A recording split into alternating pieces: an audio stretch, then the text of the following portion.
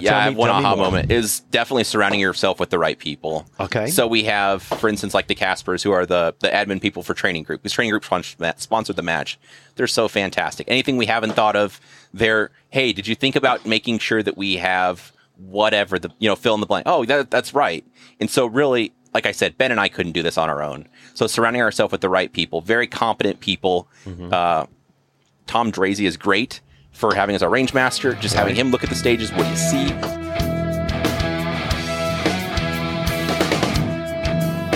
Hey, this is Brian with Hunters HD Gold. This episode of Hunters HD Gold Behind the Lens is brought to you by Kona Gold. Kona Gold is a premier lifestyle brand for those who work hard and play harder. Grab your Kona Gold from the Hunters HD Gold Magical Mystery Tour or from KonaGoldHemp.com. When ordering, use Hunters HD for another 20% off. I travel all over the United States sponsoring matches, meeting shooters, organizers, and match directors. I'm ready to start asking those tough questions everyone wants to know the answers to. So sit back and enjoy this episode of Hunters HD Gold Behind the Lens.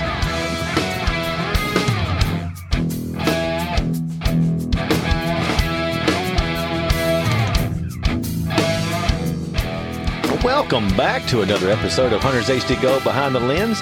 I am sitting today with a individual that a lot of you may know and understand, and some of you may not know and not understand, and that is Mr. Joel Park. How you doing, sir? Good. Thank you for having me. I hope you don't mind the introduction, but that's how I felt about very you. Kind. I've never sat down with you before, so this is a first time we've actually ever met officially and sat down and talked. So, tell me who you are. What got you into shooting? We'll get into what you're doing now later, but where did all this begin?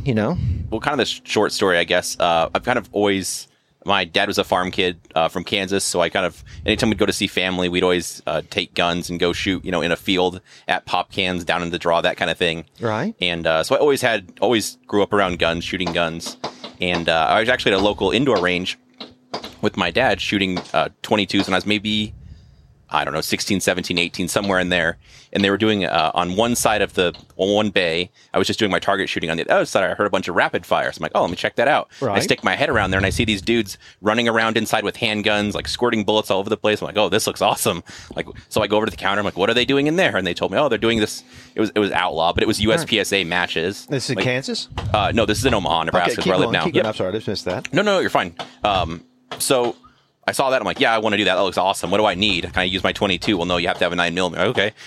Dad, I need 9mm now, obviously. Right. And so, went out and bought a handgun, and the local guys helped me out, got me some, training as far as what to do in the safe rules. And after that, I'll be on. I shot one match and I was all in. I'm like, this is awesome. At 18? I love this. Yeah, 18, something like that. 17, somewhere in there. So your dad had to go buy you the gun? Dad went and bought me the gun. Did you pick it out or did he pick it out? I picked it out. What'd you pick out for your first gun? It was not optimal, but I thought it was cool at the time. It was a Ruger P95. Oh, wow. And it was, I worked my first job. I worked at Target, and it was $300. I still remember the price. Right. And so I saved up. I got that. It was $300, and I had a Phobos holster and some Phobos magazine pouches. Mm-hmm. So I was ready to shred. I used to be a front end manager at Target. Okay. I wore the khakis in red myself, so that's awesome to know that.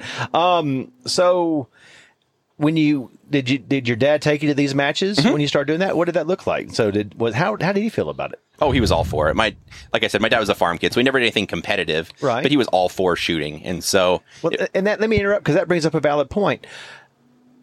Did you do competitive stuff in high school? No, nothing really. I've tried all the sports, but I wasn't really super athletic, so it was something fun to do, but it wasn't really anything I wanted to. Okay, so pursue. And the reason I ask that question is because you've heard me lead people in this way before. Did competition scare you? Not at all. I guess because that's an interesting trait that you have. Continue. Yeah, no, I just saw the shooting. I'm like, man, this is really awesome. The shooting part, and I'm like, well, we'll just see what happens. And so I didn't really start out as trying to win at the beginning. It was just I thought it looked really fun. And then as I was going to matches, I was meeting people. Oh, these guys are really cool. They're really welcoming, and become friends with my dad. And so it was just a good time. It was something fun to do. So did your dad ever shoot with you in the outlaw matches? No, never shoot USPSA. He still hasn't to this day. He's very accurate. If you give him a gun and you put an 8-inch plate out at 25 yards, he'll hit it 1 for 1. Right. But nothing as far as speed shooting goes. So was there always guns in the family growing up and stuff like that? Absolutely. Oh, that's cool. That's really cool. Was was it based on just being in the farm, or was the Second Amendment big, or do you remember anything about that at 18? Well, I guess one thing, I've listened to your podcast, obviously. You always talk about your Second Amendment question. I guess the first time it kind of really hit me was when I was buying my first, I wanted to buy an AR-15 then, because they did 3-gun matches locally. Right. And that was during, I'm not sure if you're familiar, they did an assault weapons ban for 10 years. I remember that. Yeah, so you couldn't have magazines that held more than 10 rounds. Right. When an AR-15, because that looked cool, obviously. Right. But you couldn't have a collapsible stock. You couldn't have the flash hider. I think it was a bayonet lug. It was a couple things that didn't really matter, but I wanted the collapsible stock. I'm like, man, that looks cool. Right. And I couldn't have that. So I'm like, oh, what's going on? And then they're like, my friends are, I'm kind of researching. I'm getting information. It's like, well, at some point, these might not even be allowed at all. Right. Like, oh, okay.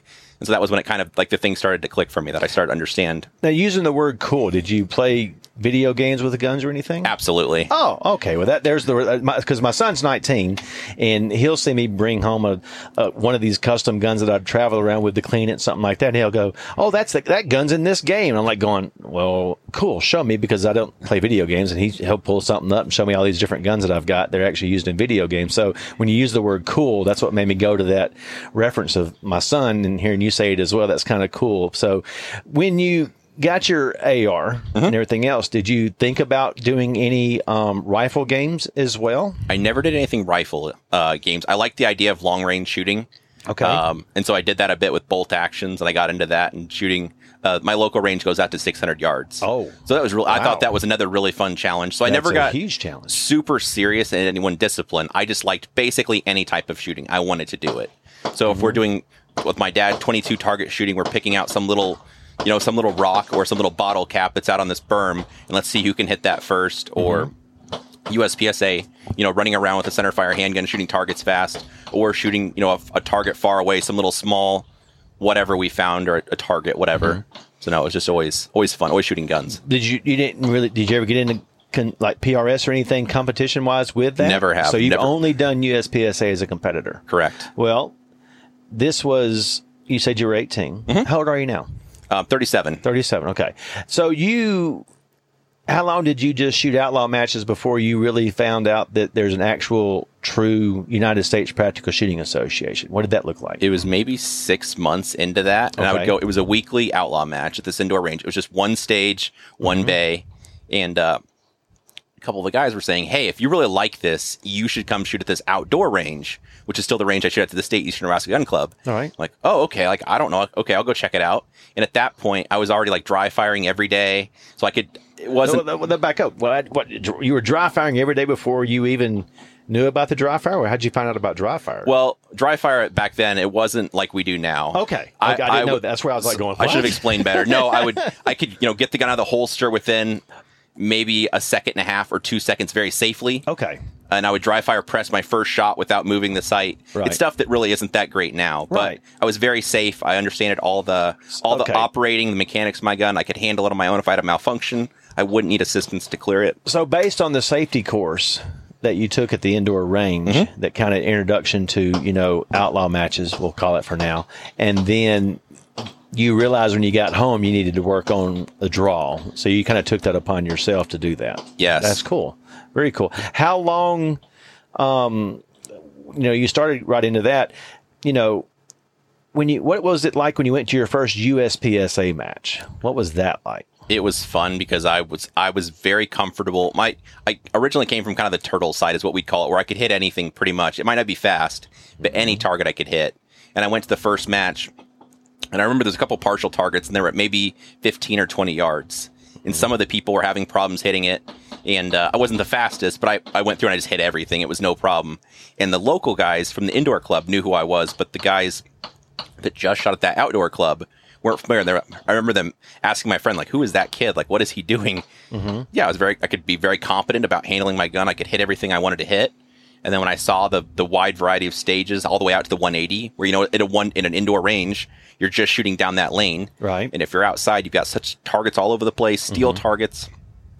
So, well, cool. It was an outstanding experience. And then I was absolutely hooked at that point. Okay. I was like, yep, this is it. I want to do more of this. So when you went to your first true USPSA match, what was the biggest thing you noticed differently? Did you see jerseys? Was that the big difference? What was the big difference you saw from an outlaw match to the USPSA matches you started going to at 19, years old, we'll say? Basically the variety of targets and steel targets and so much more stuff that in an indoor shooting range is pretty limited for what you can do. Okay. So just more targets to shoot. So at more then. targets, more stages, because before I'd only shot a one-stage match. Right. And so I guess your dad was still taking you to these matches up until I guess you were 21. Correct. Good deal. Did you meet any friends before you turned 21 that were shooting as well before that you would ride with to go shooting? Or was your dad always having to be there with you? No, my friend Mark, we're still friends to this day. Right. No, he was really good just became really good friends. And so he would always take me to the range. So then my parents didn't have to go all the time. I would actually go to his place and then we'd ride out together. And the reason I ask that question is I'm around a lot of different shooting disciplines, and I see parents that are the true sponsors of their kids, and they drive them everywhere, and they made it a new lifestyle for their entire family. Their vacations become the shooting events. That's why I asked that question. When's the first time you said, okay, I've done matches here. I like this. I'm going to travel. I'm going to go to another area with new people and go to a match. What did that look like? Well, again, at that point, I've probably been shooting, every month we have a club match. I'm always shooting those. And the guys are, hey, there's this area match in this location. You should go to that. I'm like, oh, maybe we'll see. Your first major match was an area match? Yes. Oh, tell me more. Yeah. And so I'm like, oh, we'll see. And then it turned out like the next year, it was actually in Kansas City. Okay. It was, they used to have them at Mill Creek. Okay. I've been there. Area 3 was there. And so, yeah, I remember going, I'm like, oh, this is cool. And I'm like, what do I need to expect? Like, oh, I have to get a hotel. I'm going to stay overnight. And like, this is different. Were you 21 yet? So, I think at this point, yes, I would have been. Okay, because they had different rules for getting a hotel. Yes. That's what triggered that question. So, yep, nice. So, yeah, it was another friend and his dad that I would go with. So, right, yeah, so it was really fun. And then I look at what's going on here. There's even more stages, and there's more variety, and all these people. Yeah, this is before. This is Area 3 before the Sherwin Circus. Yes, this was definitely not a Sherwin Circus. I don't know who the area director would have been back then. I don't know either, because I don't know my history that far back with area directors, but we could find out, I'm sure. So you went to your first area match. Did you realize, or let me ask the question differently. When did you realize you wanted to do training? Well, what did that look like? I shot for about, honestly, a full 10 years of being in B class. Oh. I didn't, being honest with you, I didn't understand how to practice. Okay. So I could hit absolutely anything. And looking back at my old videos, there'd be a plate rack at 15 yards, and I could go up and it'd be basically 1-for-1 on everything, but nothing was ever fast. I didn't really understand terms we use now, like predictive and reactive shooting, but I was very safe. I was very competent, and I was pretty lethal in B class because I wouldn't really make mistakes. Right. So I could roll through, not make mistakes, and hit everything, but I wasn't getting any better. Okay. So I took a couple years off and at that time, I was good enough. I would shoot my local section match once a year. I would just turn up and win B class, usually, which is like maybe the overall, depending on who shows up. Right. And then I'd just go home and maybe I'd shoot an occasional club match. You said you took 2 years off. What did you do during the years you were shooting? What did you work then? Shooting rifles. I always shooting guns. Right. But I got hooked in the long range stuff. So again, nothing competitively. Okay. But it was just fun. I had high power scopes. I'm loading 308 and 223 ammunition. Okay. So you didn't step away for a job or anything. You stepped away to do what? Okay, that makes sense. And I was working retail at the time. So your retail background completely? Yep. I worked it was Shields All Sports. Okay. So it's like a Cabela's for people that wouldn't be familiar. Yeah, I've heard that before. I worked there for 6 years. So that cut into my shooting schedule a bit also, because I'd work like every other weekend. Did you work in the firearms department? I did. I managed shotguns and optics there. So they were very good to me. So shotguns, did you do that ever? I shot clay pigeons also, yeah. Trap and skeet. Right. Ever competitively? Or nothing competitive. Just to go out and see if I could beat my friends, basically. Nice. Get the golf cart and go hit 18 rounds. Yes. Just like golf. Nice. So, before we jump into, what got you the next, I want to, you are the assistant match director. So we're going to turn your gears a little bit for the match we're at right now at the Wisconsin, section championship. Is this the first time you've been involved in match director before? I've helped with our local section match quite a bit, never as a match director, but I'll help out with stage design. I can coordinate with the vendors as far as the prize table. Right. Like whatever needs to get done, I'll help us set up that kind of stuff. Right. But never actually as a match director. Was this your idea or Ben's idea? This was Ben's idea. Okay. Now, I didn't ask Ben that question the other day. That's why I was just curious whose idea it was to say, I'm going to do, a section match. So that's cool. Let's talk about the match for a second. There are some things that are being done differently here And one of them that I really want to get into a little bit, because I think it's very important, and actually Sherwin actually told me that he was very excited to see how this works, was how they do pasting and resetting. So tell me where all these ideas came from, how you decided to implement it, and what you've seen so far as the results to everybody. What's that look like? Well, change is always, people are like, I don't know about change. They have their own rituals, their own habits. People are good about trying it, which we asked them to give an honest effort. Okay. And so far, we just got done with lunch to kind of date this a little bit. And I've had nobody really complain. There's a couple people that they kind of have their routine. They're used to, kind of, I like cleaning my mags immediately afterwards, or refilling my mags immediately after I shoot. Exactly. I understand that if that's gonna disrupt your match. Right. But for the most part, people like it because then also they can wander around and see what everyone else is doing. So did that person buck the system, or actually try to participate and do it that way? Did he change? I think he might have continued doing it his own way, which is okay. I was just curious if you actually that word. Okay, continue. I'm sorry. No, you're fine. I wouldn't want to upset anybody's match. Okay.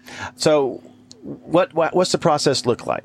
To tell everybody what is everybody doing differently compared to what you would normally see at any USPSA match? Sure. Well, the thing I don't like, and not to talk too crazy, I guess, if you look at like some classifiers, even at nationals, there'll be maybe 3 targets. You shoot some strong hand, some weak hand, freestyle, whatever, and then there's literally 3 targets down there with maybe anywhere from 4 to 6 hits on each, and the whole squad walks down. Yep. You've got 3 targets and 5 people standing there, and then they wait, and as soon as they get the targets, scored, then everyone stands there and paces. Everybody walks back. I remember at nationals one year, I walked down just a pacer gun. I'm like, guys, I got this. And we're waiting. The RO is getting ready to patch the target, getting ready to call the scores. And as soon as he's called the score, I'm like, with the pacer gun. Got that one clean, ready for the next one. And still he turned around, like, guys, we need more help down here. It's like, man, I got this. Like, I can get this target restored as soon as you call the hits. And right. Some people they weren't necessarily a very big fan of our squad for doing that. Right. So that's what gave you the idea. So that's what gave us the idea. Okay. So I'm in front of stage 6, which has been a very interesting stage. I went live earlier on stage 6. People were all about it. The new procedures you're having people do is actually in the stage briefing. So was this a joint effort based on what you noticed at nationals, or did something Ben noticed traveling the world? Where did this all come from? This is something Ben's seen, I believe, overseas. And yes, just as he's traveled the world, honestly, shooting matches. And we've talked about it before, and I really liked the idea. And then when we talked about Ben, like, hey, I want to do this match director thing. Do you want to be the co-match director? Where I'm like, yeah, okay, sounds awesome. Like, I'm in. And so then we kind of started a list of things that we don't, honestly, things we don't like. Well, tell me what that list looks like, if you don't mind. No, in a positive way, because I want to hear change. Sure. I don't want to hear negative. Everybody's got their own perspective of negative. But what were the changes you wanted to bring to it that y'all felt was a positive? So, like I said, the resetting thing. This way, we have a system to briefly explain. So, when you get done shooting, you will restore the targets for 2 to 4 shooters, depending on the complexity of the stage and what's required. Yep. After that, you're completely free to. If you want to go rest in the shade, you want to come over hang out at your area, check out glasses. You want to go look at the next stage next door that looks really complicated. It has an activator sequence. Totally fine to do that. You need to be ready when it's your turn to shoot the next stage. Well, speaking to that, because being across from stage 6, I've had, as a vendor, that was a very nice byproduct of what happened, because I probably have more demos out at this section match than I have in a long time, based on people actually, like you said, at the stage you're at, they only do it 2 times. They reset twice, and then they're gone. And there's 14 shooters there. They've got a break that can be anywhere from 10 to 25 minutes.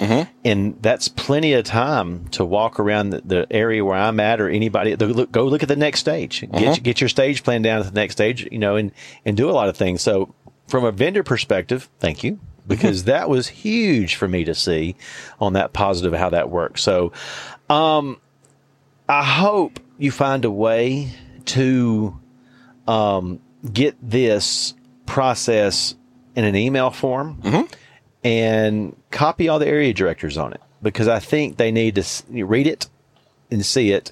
And hopefully some things can, work in other areas to get that done. Because I've talked to some shooters. I've talked to some Grandmaster shooters. I've talked to shooters that were not grandmasters. I don't really know what the classification was, but Sure. I recognize the grandmasters, and they're all pretty receptive of it. You know, I've looked up, and I saw one person at one time, and who shoots PCC, and he walked over, didn't have his belt on or anything. And usually when I see nobody with their belt on, You're like, uh-oh, what happened? I'm like, and I looked at him, I put my hand up, I'm like, dude. He goes, what? I said, never mind. I just remember what's happening, because when you see somebody walk up without a belt, it's usually not going to be a very comfortable conversation for the next 10 minutes. And that's okay. I've had plenty of those conversations. Sure. That happened before with shooters. But he was like, oh, no, I'm just walking around, just, you know, getting my head straight and everything else off a stage that I wasn't very happy with, and getting ready for the next. I was like, oh, that was very, you know, like aha moment for me as well, because this person already knew about Hunters HD Gold and was just taking a break and actually came and, you know, just relaxed for a second. That was cool.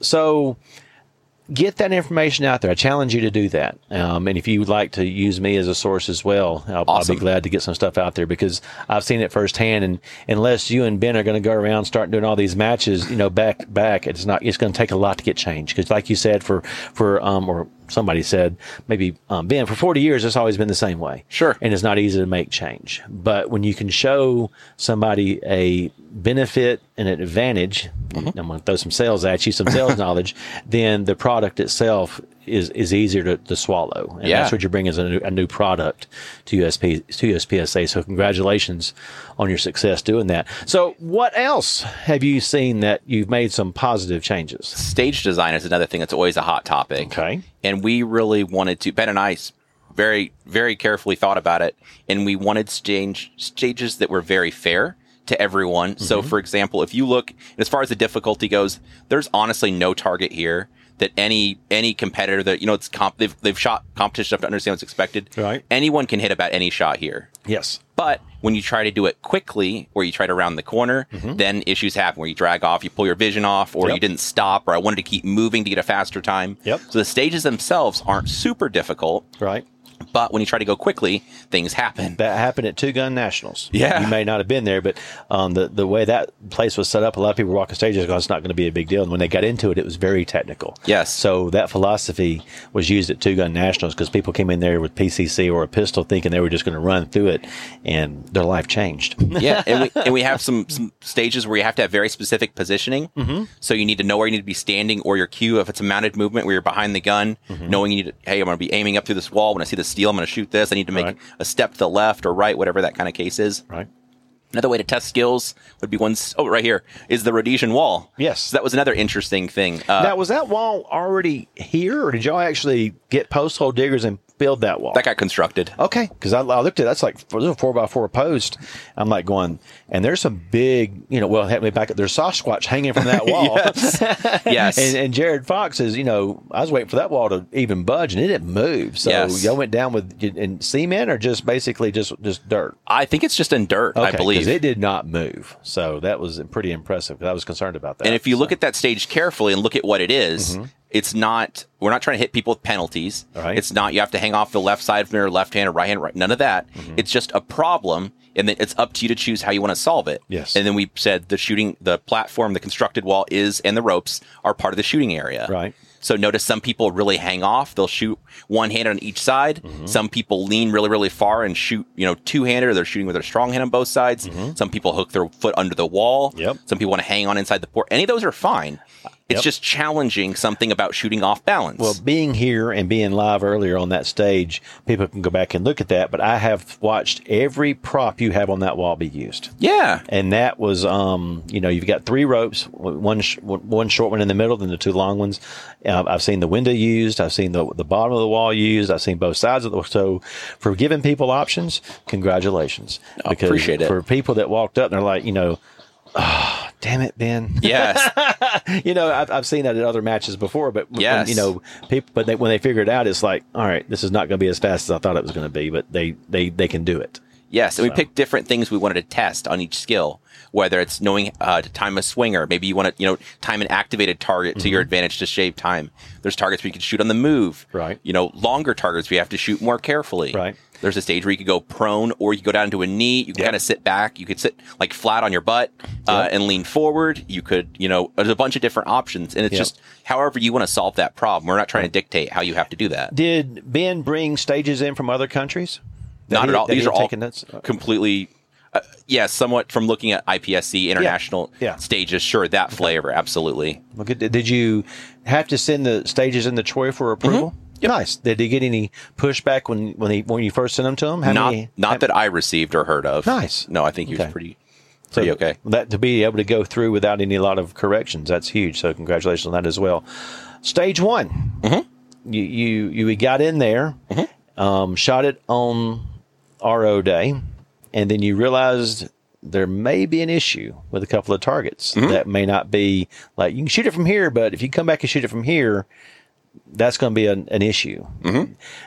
Was that a big aha moment that you caught, didn't see it going to be a problem, or is that a problem you saw when the stage was built? This could be an issue. What did that look like? We have we had probably 6 or 8 people looking at the stage, very competent shooters, and it's, hey, just look at this any different way you could shoot it. If you see anything out of line, let us know. Okay. And of course, there's sometimes an issue where nobody caught it. There's a target that, if you shot this target, it's kind of 180-ish. So we specify, hey, just make sure you don't shoot this target. It's kind of close, or whatever. So no, anything we see as a problem, we absolutely tried to fix it on the spot. But obviously, nobody's perfect. Well, let me tell you something about your match so far that I haven't seen, and maybe you can tell me more, and we'll also see the results at the end of the day. I haven't seen the Rangemaster call for Rangemaster to base 7, and usually that's the death call when they don't say what's Have you had any DQs? I believe we've had 1 DQ, I think. Okay. And the reason I asked that question, I haven't, normally I see an RM running up and down the line on matches, not because of difficulty, but based on, I've been to a lot of section matches this year. Sure. Our section matches, I found out, not all your grandmasters are there, and you've got a lot of people that are coming. I've talked to a lot of people. This is their first match. Sure. So that's why I asked that question. So to only have 1 that you know of so far, that's a huge win. So yeah, we had a lot of eyes on it, and it's a group effort. I mean, it's not just like Ben and I did all this. Right. There's obviously a huge team of people that work with us in that. Well, that's cool. Helpful. What other positive things we've got? We've got the new way to paste and get that done. We've got stage design with options. What was another positive thing that you thought about trying to do differently? So obviously Ben and I traveled to a lot of matches all over the country, and Ben all over the world. Officiating is always a concern. Okay. You want people that are friendly. And I mean, you've worked retail. Not that these people are my customers, and I view them like that, obviously. Yes. But people spend their money to travel to this match, whether they took time off work, they bought a hotel stay, they traveled. They're trusting us on some level to treat them with a good experience and to have fair officiating. Nice. And let me ask you this question. Based on the show that you do, and based on how sometimes ROs are being put in harder positions based on y'all's opinion that come out, did you and Ben have a hard time finding ROs for this match? We actually had more ROs than we needed. Okay. And it might not be just to come out and say it. There were people, I'm asking the question. Y'all been pretty hard on some ROs on your show. That's why I'm asking the question. We turned down. We just didn't reply to a lot. There were some ROs that did want to work our match that said they would, and we did not take them up on their offer. Okay, because you're already full.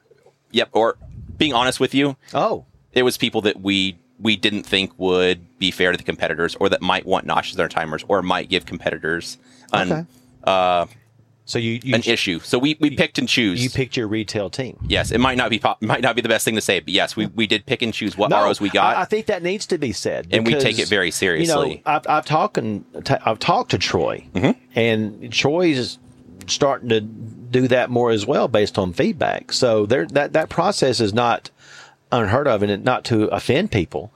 It's designed to get the best people in the right positions, and that's kind of what Target was like. You're getting people in the Yes. right positions, and you may be over here in media today, and you don't really fit there. Let's take you back to towels. Yes. Because it's different. So I like that. We take it very seriously. So for me to hear that you didn't have any problem getting ROs, None at all, was great to hear, because I've listened. Sometimes it's like, oh, I don't know how they're going to get ROs to work for their match. They have upset a lot of people by what they've said. So, in my opinion, but that's one of those things that I wanted to ask the question, because I've actually talked to people before I was coming here, and they're like, "Oh, okay, he's doing a match now, and I wonder if he's going to even get anybody to work for him." And for you to be able to say you had more than enough, yes, that's a huge. People need to hear that, so that's good. Yeah, and again, not to talk crazy, being very selective about the people we choose, because again, it's super important to me if I go to a match, and that was part of our RO meeting, our staff meeting this morning, is be nice to people. It doesn't mean you let people break the rules or unfair calls. Competitive equity. Competitive equity. Yes, you know the term exactly. But no, be fair to everyone. Everyone gets the same call, and there's no reason to be unkind to people. Like I said, I guess the weather's not that bad today, but people, it's hot outside. People spend their time, money. They train up for this. They come out. We owe it to them, in my opinion, to give them a good match, in the best match we can. Did you do anything to surprise your staff? Oh, it's funny you should mention. We did. They actually got paid. All the ROs got paid $100 for working today. Really? Yeah. And they didn't know that was coming. They did not know that was coming. It was just a thank you. Because again, on the same note, they could have been at home watching TV. They could have, yesterday they were out here in the heat all day shooting the matches staff. And then today they're working. So you're telling me you got staff.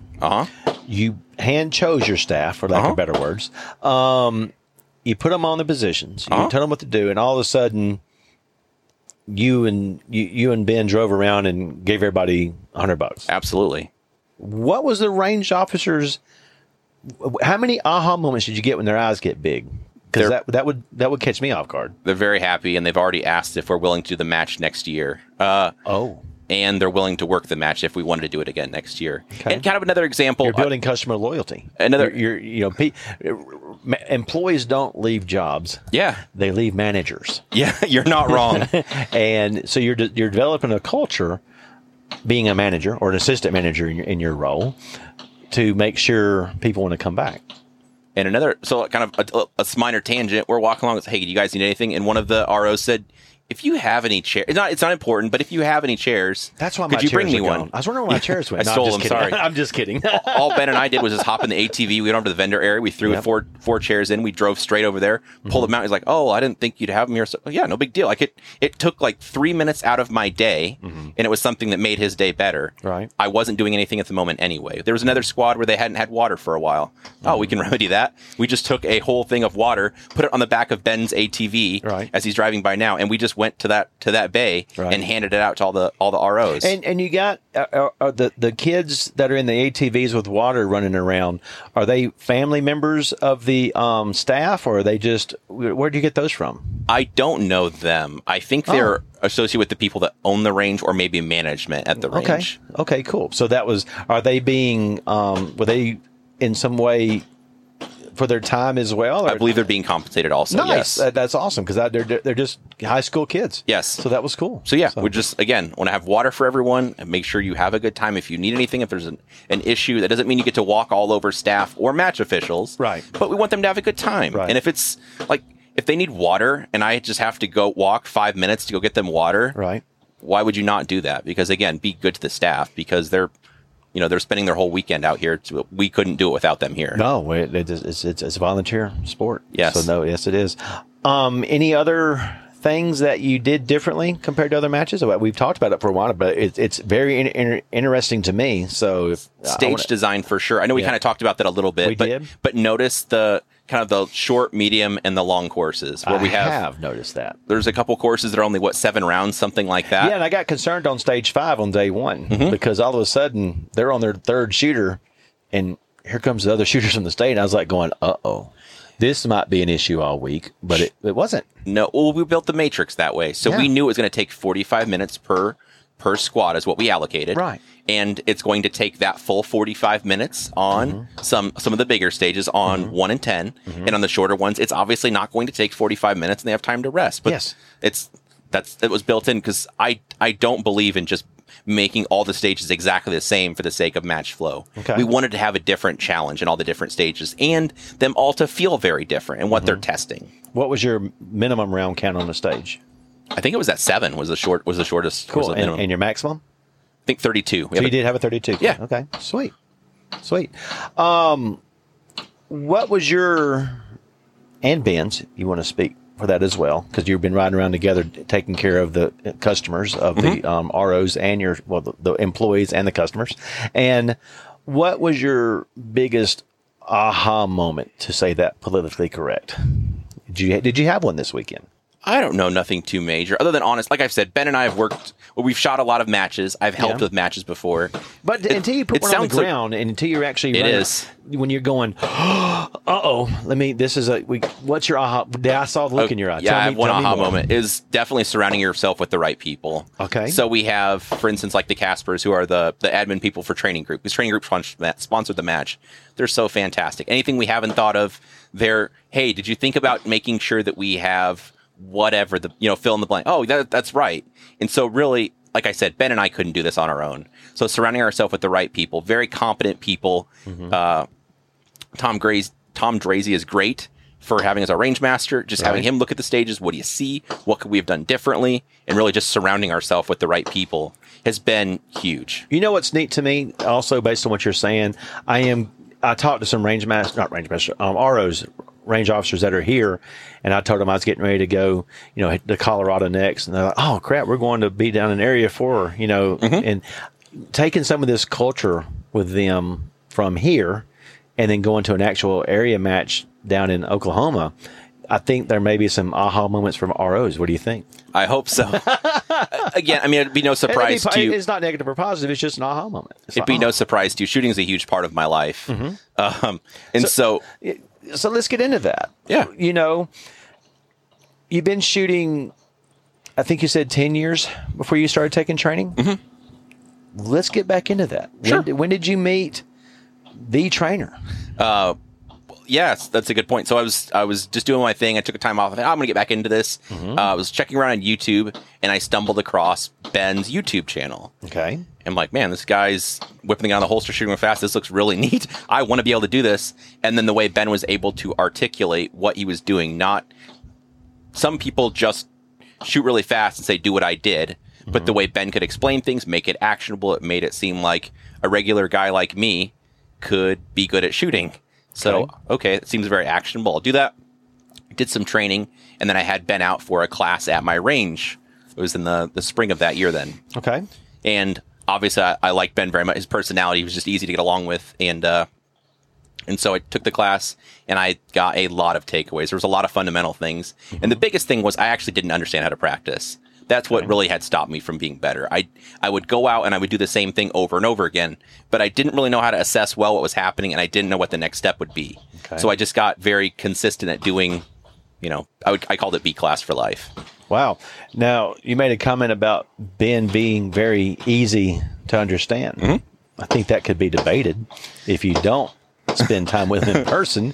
So tell me more about what you mean by that, because there's some people that, or there's people with everybody. Some people, there's personalities that some people love and some personalities some people don't like.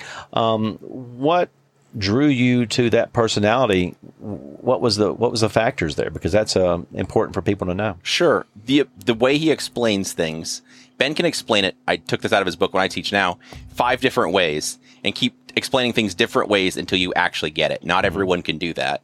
And it was very actionable. And the way he explained the critique was very direct. Not Ben jokes around, be like, hey, dummy, why'd you do that? Or whatever. Yeah. But Ben's not like beating people with sticks or making them run laps or something dumb. I was so ready to see that. It's very direct feedback. And that's fine. It was pretty emotionless for me. I want to get better at shooting. What do I need to do? Hey, quit doing this. You're doing this. Make sure you actually grip the gun with your support hand. Okay. Makes sense. Okay. And so as a retail manager yourself, you understand people like to be coached different ways. Sure. And so your coaching was direct. Don't make me feel good. Yes. Correct me. I want to get better. What do I need to do? Yes. Okay, because that's a trait that managers have to learn different types of how to handle people and what their hot buttons are. And yours was be direct. Give it to me straight, Doc. Okay, good. And that's important for people to understand. That's kind of how his training is based. I've never been to a training class of his, but that's how it's based. Yes. Good deal. And I mean, Ben's not going to be unkind because you see all different skill levels. So if somebody's just starting out, the expectations change based on the skill level. Right. So if you have a GM guy there, you're going to be very, very, very, very specific about the feedback and very critical. If you have a C or a D class person that's just getting started, it's going to be more broad topics, but you're picking the thing that would help them the most, the biggest increase for that person. Very so cool. Ben's, I'm not saying this because we're friends. Ben really is the best in the world at doing that, in my opinion. I want to get there because you had him over for a training class, and now, for lack of better words, you're business partners.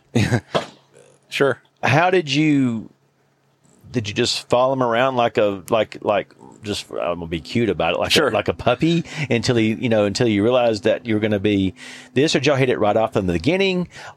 How do you become friends with a world champion pro shooter and show that friendship as a true friendship and not a take only friendship? And you know what I'm talking about. I do. Because there's different people, and I love people. That's why, Sure. different personalities like that.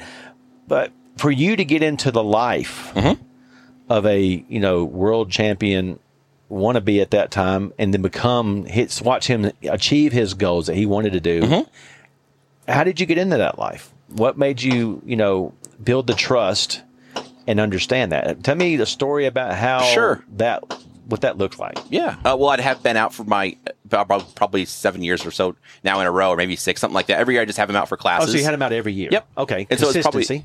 And then probably the third year or so, I think, when he came out for classes, he didn't have a place to stay. I'm like, well, just stay at my house. I'm a single guy. I've got an extra bedroom. Just stay at my place. It's been like, no, it's okay. I'm like, no, it's fine. I got to it'll be fine. Right. And so it's kind of like, I suppose it was like a first date, but in my mind, I was just like, well, there's no reason to pay $100 for a hotel room. You'll have your own bathroom, your own bedroom. Right. I won't bother you. You don't need to spend money on a hotel. Right. Well, then, of course, we end up hanging out and chit-chatting more, and he liked the same video games I liked, and so it sounds very cheesy. No, but I love the love story. No, I'm just gonna continue. Yeah. So anyway, we just like the same video games. So I enjoyed just hanging out with him, and then we'd message more and more, and then at one point, I was already I did a podcast with my friend Cody, Shoot Fast podcast. Yes. So we did that for a while, and then I was still on that, and I'd sent Ben a listener question that I wanted him to do on his podcast. And he messaged me. He said, "Hey, would you like to just come on my podcast too?" I was like, "Yeah, I'd love to, of course." Wow. And so I was flattered. And then so over the years, we've just talked more and more. We end up hanging out more and training more. It sounds very cheesy. I get that. And the funny thing is that if we had a gentleman standing in the middle, and we go back to looking over my right shoulder, there's the devil. Left shoulder, there's an angel. I see Ben Stager and Joel Park as how much y'all are, fit together in a way of being opposites to be able to have that communication. In some ways, we are opposites, and there's nothing wrong with that because that's good. It's just been a lot of fun. Well, there's no doubt in my mind he's challenged you, and there's no doubt in my mind you have challenged him based on having the opposite thoughts and demeanors about how you carry yourself. Because that's very fair. And I read people and listen to your show all the time, and it's one because I want the other opinion, and it's one of those things that that makes sense to me that you built a relationship. So. Oh, and if I could briefly just add. Please. Well, so again, it just kept more and more. And also, I should add, Ben, obviously, like I said, is fantastic at teaching and training. So I've learned so much from him also on that. But it's been awesome just being friends. And again, it sounds super cheesy. He really is one of my very closest friends. I talk to him almost every single day on the phone. Right. So, yes, it's been a lot of fun. And as he's continued to train, he's helped me with that. And then that kind of groomed into, I suppose, a business partnership. But I don't really see it like that way, if that makes sense. Like I understand. From the outside looking in, it looks like we do business together. But that's cool. So you do trainings without Ben? Yes. Okay. Yep. Cool. I do training also. We've done classes together, and then we both do practical shooting training group along with Kwanchik Kim. Yep. You did a book together, and when that first came out, I was like, oh. Wow, this is interesting because nobody saw it coming, I don't think. We talked about it a little bit, you were working on stuff together, but when it popped out, it was almost like this is y'all's creation together. How did that make you feel? It was awesome. Nice. Well, Match Mentality was the first book, and Ben, there was stuff that Ben, again, when we're just, as we became friends and talked more and more, I can think of one time we talked, it was like 3 hours. He was in Florida doing classes, and he was driving between ranges or something. It was like a 3-hour phone call about, hey, I've had those phone calls driving all over the United States. I feel pressure at the match. I feel like I could vomit. You know what I mean? It's like all these types. I feel like I need to have a perfect match. When I don't have a perfect match, I push. All these kind of things. And Ben's explaining all these things are normal, and he's helping me come up with ways to deal with this kind of pressure, anxiety that can happen at matches, way to perform better, even technique things. And so then at some point we kind of, I went through all this stuff. It's like, hey, I want to write Ben normally writes a book every year. Hey, would you like to write a book with me? I'm like, okay, sounds cool. So you went from your shooting therapist yes, to doing a book together. Yeah. And now you have is the practical shooting training is the one we did last year. Okay. The practical group training website. Yes. And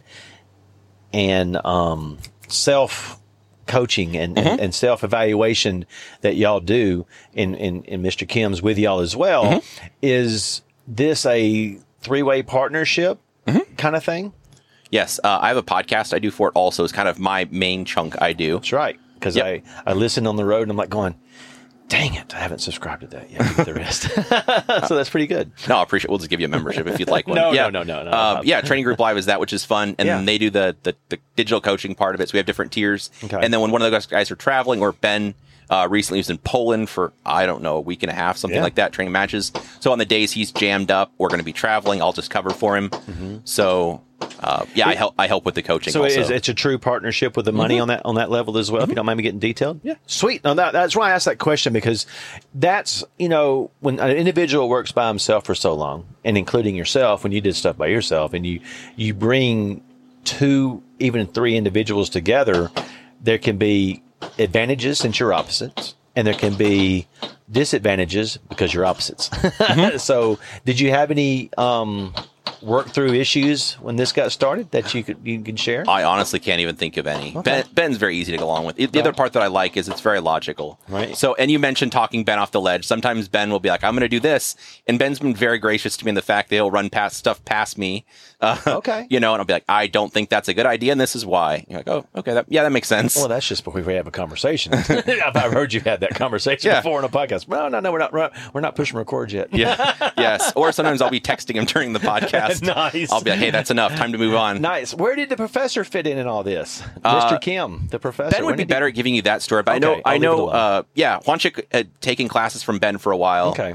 And I think those two became friends before I knew. So I'd followed Kim for a long time. It's Thumbless Korean is his YouTube channel. Okay. And I followed him a long time ago when he very first was starting. Right. But yes, he ended up through training, Ben going to do classes with him. They developed a friendship and a partnership also. Did you feel any kind of intimidation of another partner coming in, of something that you helped create with Ben? Did that make you anxious? No, not at all. Nice. I was just, honestly, it still doesn't seem like, again, I'm saying all this stuff that sounds really cheesy. It still doesn't seem like real life sometimes. Okay. No, to have, Ben is probably one of the best in the world at shooting handguns, but he's still my friend that I like just playing video games with until, we're working on Halo right now. There's they developed a collection of all the Halo games. We're working through those on PC. Really? And so there's still this. Yeah, he's a world champion, but we'll work on just playing video games until 11, or midnight, whatever. Nice. So, what do you do besides shooting? I work at a credit union. Oh, okay. So IT is the easiest way to describe it. Okay. I'm in charge of the online banking, bill pay, all the ATMs.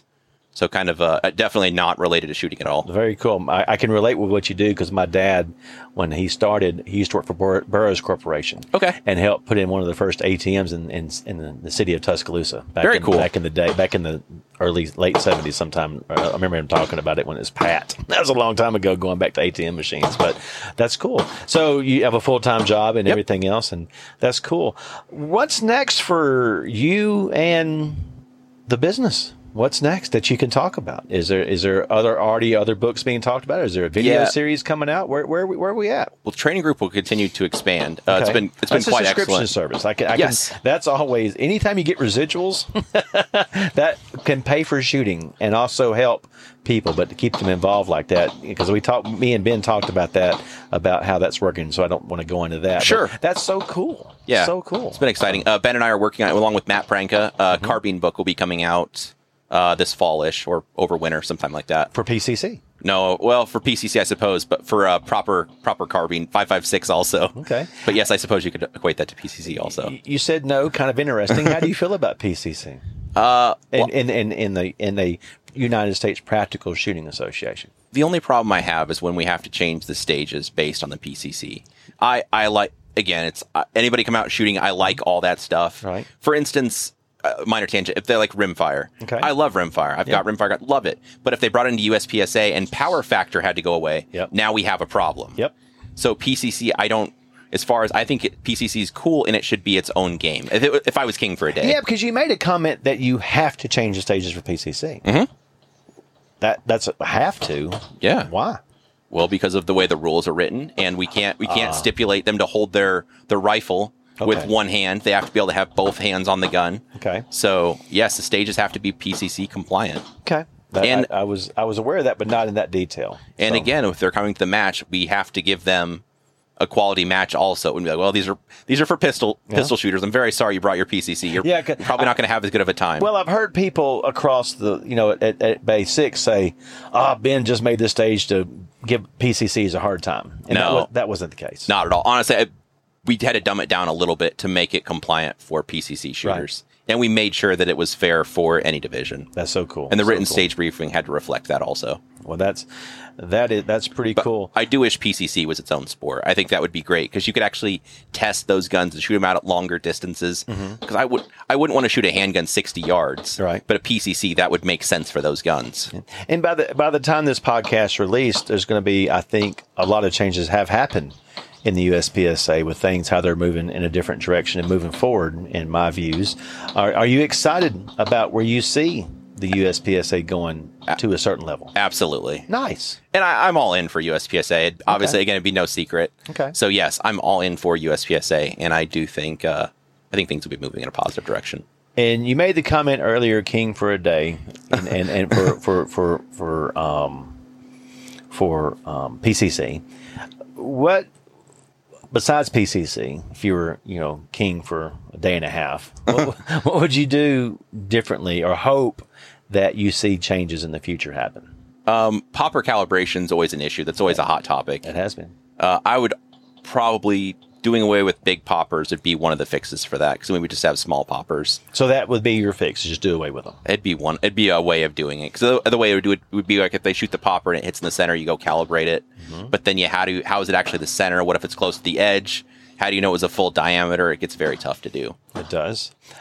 How do you feel about, you affect people's businesses that make those? That's true. So, but maybe we would make more money for them because we had to throw all of our big poppers and we had to buy more small poppers to replace the big poppers we pitched. Okay. Maybe they'd give me a spiff on that. What do you think? I think that could be an option. I like the word spiff because I haven't heard that since I was in retail myself. That is a retail term. The only reason we sold certain items because it had a spiff on it. Yes.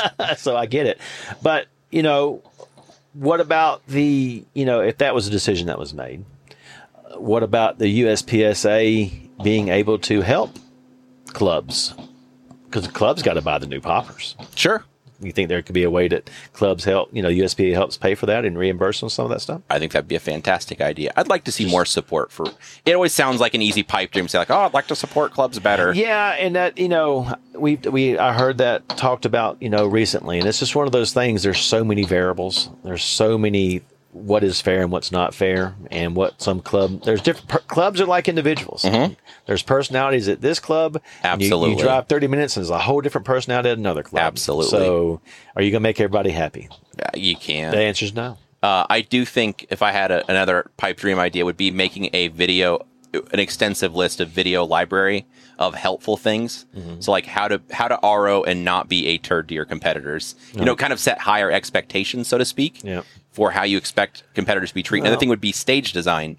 So you're saying that as no, you're not. I'm interrupting on purpose. So you're saying basically you got to go write some retail, standard operation procedures on care. Yeah, for sure, for sure, and best practices that maybe come from training and experience. That's an old Target expression when I say care. Yes, because it's all about the customer experience. And how you do that. Another hot topic I think is when you go to a stage, if you could shoot, I don't know, 15 shots or 20 shots in some stages from one position, that's not really interesting. Right.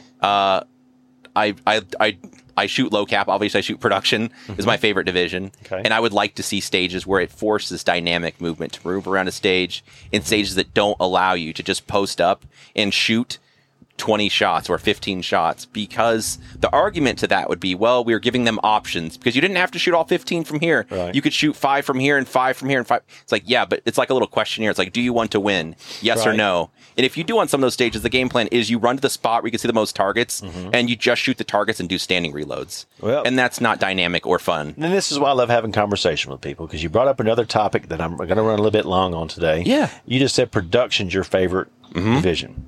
There's people out there that want to change production and do away production, not do away with it, but it basically essentially do away with it if they made those changes. What are your feelings about production? I liked production better when it was just production, when you couldn't use every different hammer, slide lightning, aftermarket barrels. You could, I mean, it's kind of like limited light. As long as it's double action limited gun, you're pretty much good to go, I think, at this point. I liked having the guns pretty much stock, and that was originally what I started shooting, because I had my Ruger P95. Again, to go back to the beginning of this, there was a $300 handgun, and that was for production division. Right.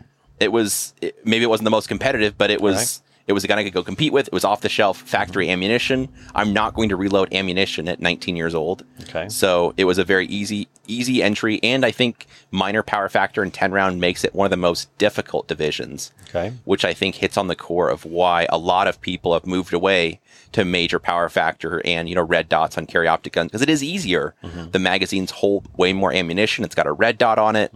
Because there's people that are saying we should dump, production, revolver, and all this stuff in the same category.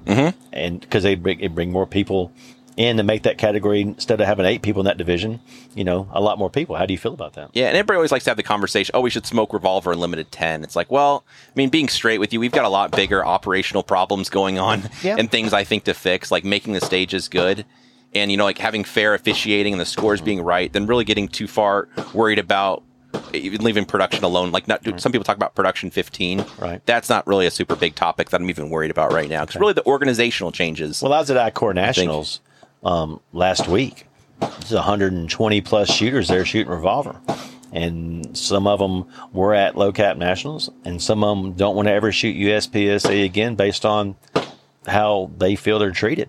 So there's a lot of shooters out there shooting revolver, and I feel we've got to bring the United States Practical Shooting Association back together as one to encompass the shooting sports. It's my feelings about it. I think that's totally fair. But, how do we do that with so many people that are, I'm not looking for an answer because we can't solve their problems right now. But, for people to think about, how do we do that without, upsetting the other people? Because everybody thinks this is, once they get in this division, this is my division, this should be only division. They don't really feel that way. Some people do. But it's a mental game at Absolutely. that point that they don't want to. And then I'm over here and all of a sudden, you hear, this division. But, I hear everything when I travel, which is one reason why I'm doing what I'm doing. But do you see that ever getting better? I hope so. Okay.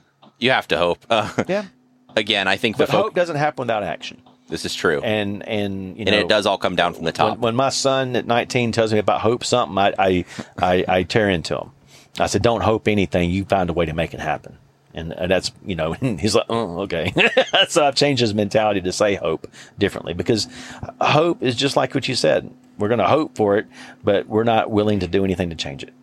I'm sorry to put that right on the spot for you. No, not at all. It's one of those things that, we got to have actions. And just like we talked about earlier, with actions you put in place here to make it where you don't have a bunch of people coming in to paste and reset like they're doing in other countries, but you made it different, big word, different, to have an action plan. Because, we can always say we hope that we don't have to paste it anymore, and that's not feasible in all areas, but we can change it to make it where an action where people aren't having to do it as much and have the time to relax and enjoy their day to be able to shoot a USPSA match. So what did we leave off, Joel? I mean, we've talked about a lot. Thanks for going down some rabbit holes with me. I didn't even know I was going down. I learned a lot about you. So I apologize for my tangents. No, I don't know what else I guess we didn't talk about. Okay. Are you doing the Wisconsin Section Championship next year? Maybe likely. I need to find out when all the matches are. Still waiting on nationals at the time of this recording anyway. Yes. So hopefully, I'm hoping production nationals will go back to being in the tail end of the year. Mm-hmm. And then obviously I haven't even booked a lot of classes or stuff until I find out a lot of commitments until I know when nationals will be. So it's not off the table for you and Ben to do it again then? This match? No, not at all. Oh, awesome. Sorry. I didn't understand your question. No. Yeah. Good. I didn't know if you were one and done. No, not at all. Okay. Good deal. I apologize. Stuff. I didn't realize your question. No, that's great. We're already considering doing it again, or depending on how things work out. Nice, very cool. Anything else that you want to bring up, or you feel pretty comfortable? No, this was great. I appreciate you having me. Not that I can think of. You're so welcome. And if you have any questions, of course, what social media or emails you want to give out there where people get in touch with you? If they have any questions that sparked based on our conversation today? Sure. No, you can message me on social media. It's fine. Okay. I think I'm easy to find as Joel Park on Facebook or Instagram. Nice. Well, good deal. Well, if you have any questions and you reach out to Joel and he don't answer you, hey, hit me up at info@huntershdgold.com. I'll get in touch with him as well. But I have a feeling that Joel is going to respond to you as long as the question is educated and makes sense to be responded to, because I'm sure you get a lot of stuff all the time. That is very fair. That yes. is not even worth responding to, because, I mean, it happens in all the industries that we're in. But all kidding aside, thank you, Joel. Thank you for having me. I really appreciate it. No, and thank you for back out there. I've saw Ben run by 3 or 4 times without you, and I'm hoping that he's not running circles, but I think he's got it under control. I think he has it well under control. Yes, he does. Well, thanks again for listening. This has been Brian Conley for Hunters HD Gold Behind the Lens, and until next time, we'll see you at the range soon.